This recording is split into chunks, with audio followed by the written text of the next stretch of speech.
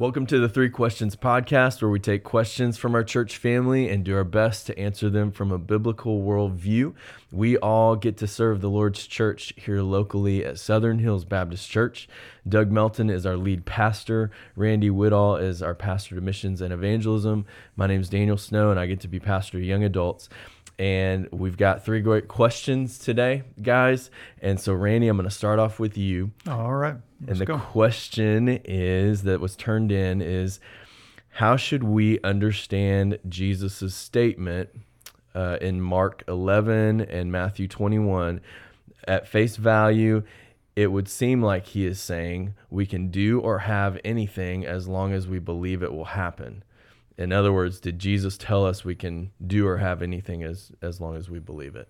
Great question. And obviously, it's a text that can be turned into the idea that God was just trying to give us some sort of like a spiritual checkbook for whatever whims or desires or whatever, we had. Genie in a bottle. Exactly. And there are a lot of folks out there preaching a genie in a bottle gospel. Mm-hmm.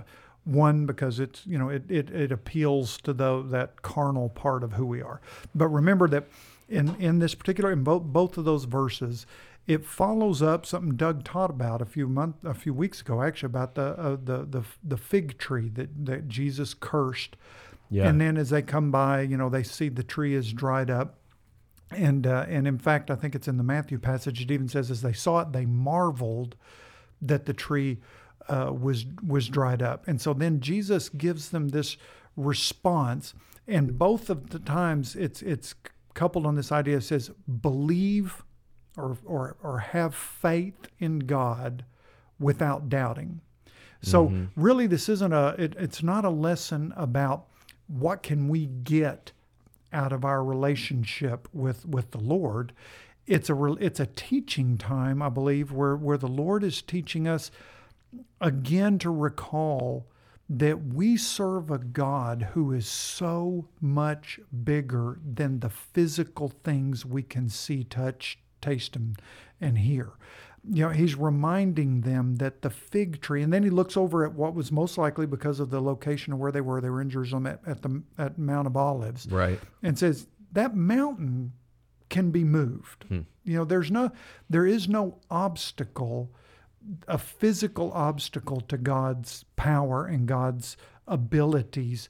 You may remember when, I believe it was when the paralytic was being lowered down, and the Pharisees were giving Jesus a hard time, and he looked at him and he said, which is easier, to forgive sins or to tell this man to rise up and walk? And so he just says, get up and walk, and the guy does it. Mm-hmm. The obvious idea is we shouldn't be amazed that that Jesus can curse a fig tree and it dries up, or that God could even say, take a mountain and move it from one place to the next.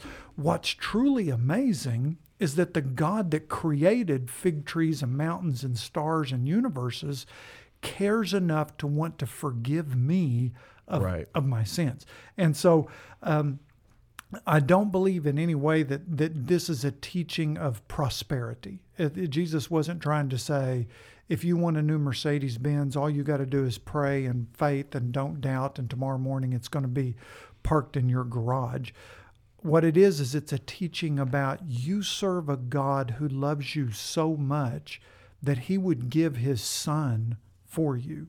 What wouldn't he give for us? What wouldn't God do for us? And the whole idea is faith without doubting. And a little bit, and I'll close with this. Remember, Hebrews 11 defines faith for us as assurance and conviction. And I think what Jesus is trying to tell us don't live limited, powerless lives that are defined by the physical creation that surrounds us. We serve the God who created all these physical things that we see around us and who is limited by nothing. And that God chooses to allow us to be called his children if we have that faith that doesn't doubt the God that we serve. Does that make sense? Okay. Yeah. And there might even be those that would wonder, okay, what if it's not a Mercedes-Benz, but it's something good that I am asking God for in someone's life or something like that. If I believe it will happen, that, whether it's a physical healing or it's a spiritual help, does that guarantee that it's going to happen? Absolutely not. And that's because of the qualification that's put in both of those verses. It says, asking in prayer and with faith in God. That also means I have to have an absolute faith that God is in control. And even if some things happen that aren't what I want to happen, I have that faith, that assurance and that conviction, that certainty that God's will is always the best, regardless of whether I think it is or not. And that's the hard part, is learning to subject my walk of faith to trust that God's will and God's his design is always going to be what's best. Gotcha. Okay. All right. And Douglas, I've got a question for you. Outstanding. Let's do this. Okay. The question is, this was turned in and it reads like this.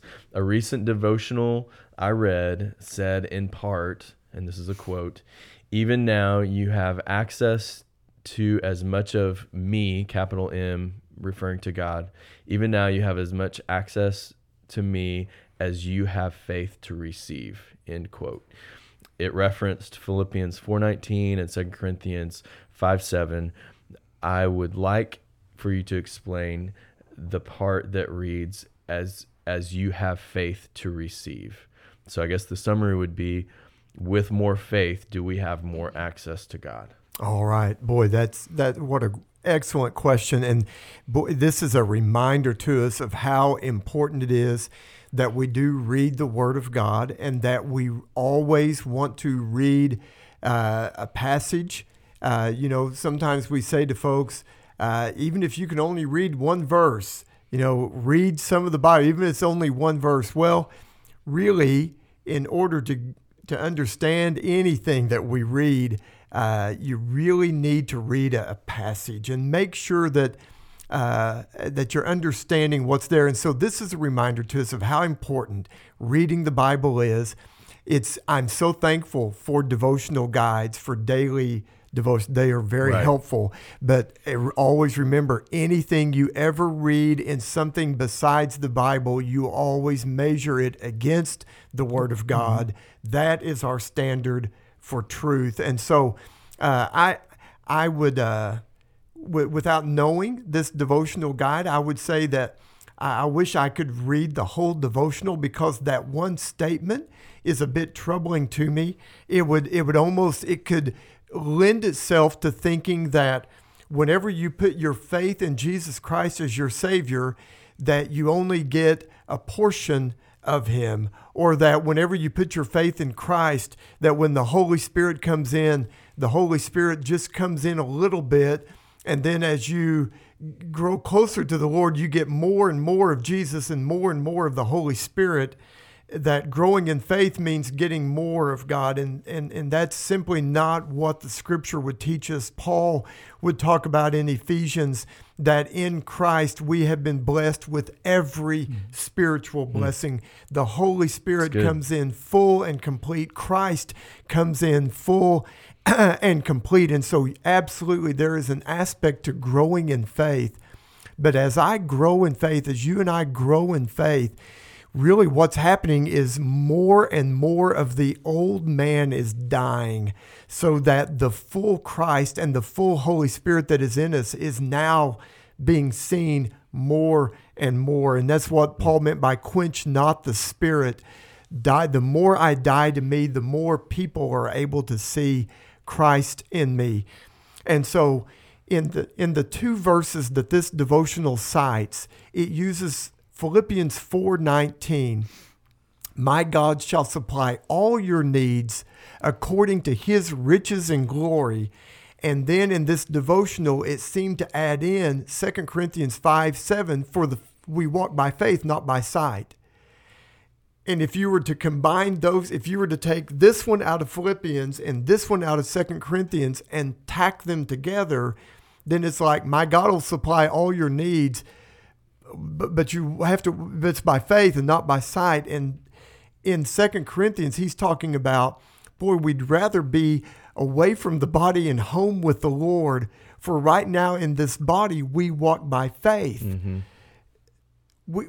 We believe in Jesus with eyes of faith right now. Someday, the scripture says, and I think it's in 1 John 3, we will see him face to face. Our faith will be sight. Our faith will be sight, perfect. And so that's what that passage is referring to. In Philippians 4, Paul has been talking about how God has supplied all of my needs. I can do all things through Christ who strengthens me. And so then when it says, and he shall supply all your needs, it's not according to my faith. That very verse says it's according to his riches in glory. He says the same thing in Ephesians 3, where he says, for this reason I bow before the Father, from whom every family in heaven and on earth derives its name. I pray that out of his glorious riches, that he would strengthen you with power, not according to my faith. The man who says in Mark's gospel, where the man says, I do believe. Lord, I believe. Help my unbelief. What he's saying is, Lord, I believe. The fullness of Christ was right there before him. But Lord, help that aspect of me that is holding back. Yeah. Help that aspect of me that I need to die to that, my unbelief. That's one of my favorite honest prayers in the Bible. I mean, there's tons of honest prayers, but that is just so honest. And Jesus honors the way that he approached. He said, I believe, but I'm still struggling. Please help my unbelief. That's good. That's good. Awesome. Okay.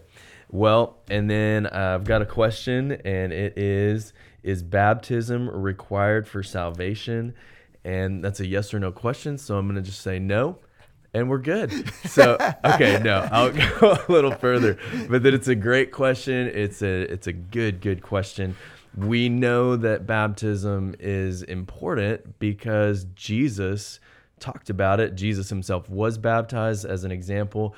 And then he said, as he was about to ascend to his disciples and through them to us, he said, go into all the world, make disciples of all nations, baptizing them in the name of the Father and the Son and the Holy Spirit. And so as he gave that commission, he was saying, as people become disciples of me, as people put their faith in me to forgive their sins and be their master, I, as their master, as their king, am calling them to be baptized. And so we know baptism is important. We are Southern Hills Baptist Church. It's in our name. We think baptism is important. And so some people would think, well, it's ironic then that you might say that it's not required for salvation. It's actually in the name of your denomination. But here's why we would say that. We see things like Acts 8, where Philip and the Ethiopian eunuch he's able to share the gospel, and the Ethiopian official receives Christ and says, here's some water, can I be baptized? And Philip says, absolutely. Like, we see this very important tie between conversion or the act of faith and baptism. We see that over and over. But in places like Ephesians 2 and many others, but this is just a real clear one to point to. Ephesians 2, 8 through 10 tells us, by grace you have been saved through faith. And that's not of yourself. It's the gift of God, not of works, so that no one can boast or brag. Okay, so right there we see that if any of us is going to be saved, redeemed, forgiven, it is going to be a gift. And if anything is a true gift, it cannot be earned. Whether it's Christmas, birthday, whatever, if it's genuinely a gift, it cannot be earned or paid back. And that's the word that we see over and over for the gift of salvation. It's a gift. And right there in Ephesians 2, 8, 9, he says it's not of works. And we would say, and I think this is accurate, baptism would be a work. It's a good work. In fact, it's a great work of obedience. We should do baptism as along with everything else that Jesus commanded us. But it's not what saves us. It is by grace alone, through faith alone, in Christ alone. Like all that he accomplished, he finished. That's right. And if we are saying that we add something to that, whether it is love of neighbor or whether it is church attendance or whether it is baptism, we are saying that there's something incomplete about what Jesus did, and I need to complete it. And that just can't be. That through Scripture we see that is not the case. And for me, the most clear thing of this story of this in Scripture is the thief on the cross, where you got these two guys being crucified next to Jesus. Both of them are actual criminals, have done crimes. Jesus is innocent. One of them completely mocks Jesus and says, why don't you get us all off these crosses? And the other one actually turns to Jesus in faith while he's being crucified next to Jesus. And what does Jesus say to that guy? He says, "Today you will be with me in paradise." We know that guy was genuinely saved because Jesus said so. So we know he was. And then that raises the question, was he ever baptized?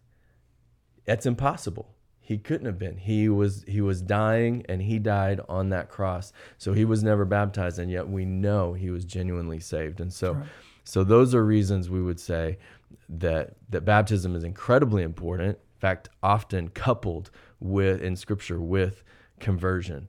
That it's a very important first step of obedience, but it is not what saves us. Absolutely. Daniel, that was so well said. And what I try to say to folks is it is not essential for salvation, but it is essential for obedience. Absolutely. That's right. Absolutely. Right. Yeah. And with that, what's awesome about verse 10 of Ephesians 2 is, so right after it says we're not saved by good works in verses 8 and 9, verse 10 says that we are saved for good works. Right. That there is a place for good works in the Christian life. It's not for our saving, but it is for our just natural response of love and thanks to God. I do think, completely agree. I think you've been really clear with it, and Scripture's really clear that salvation is by grace through faith in Christ alone. Yet the Bible does so connect faith with baptism. That symbolic, that first act of obedience following putting your faith in Christ should be baptism. And so while I completely agree there's no connection between baptism as a requirement for salvation, I do think that there's a good reason for somebody who doesn't want to be baptized to examine their faith. I agree. Because I believe if you are hoping or trusting the Lord for your salvation, as Doug said a while ago, part of that is letting go of self, my own desires, prejudices, even some of my own maybe false beliefs about baptism or church membership or whatever, and subjecting those to the Christ that I'm following. Yeah. And so I do believe if you consider yourself a believer, but you've never been baptized and you feel no compulsion to be baptized or even have been fighting it, I think there's very good reason for you to begin to re-examine your relationship with the Lord Jesus Christ, because part of that faith relationship is making him the sovereign of your life. And if he says, be baptized, then that's something that's not an option. That's something we are to do as a follower. That's good. He's the king. He He said everyone who follows him should stand on their head for 5 minutes, that's what we do. that's what we do. I'm glad he didn't say that, but he's the king. That's right. And he talked about baptism. Okay, good job. Thanks for the conversation, guys. Jeremy, thanks so much for producing the podcast. For you, the listener, thank you for checking out this 3 Questions podcast. And thanks for turning in questions. It really means a lot. And hopefully this is a helpful thing. And remember, you can always turn those in 3 ways. You can go to the website, myshbc.com/contact. You could text 505-258-2076, or you can email me, Daniel S. at myshbc.com. All questions will be kept anonymous. And just remember, the God of the Bible is never surprised or offended by our honest questions.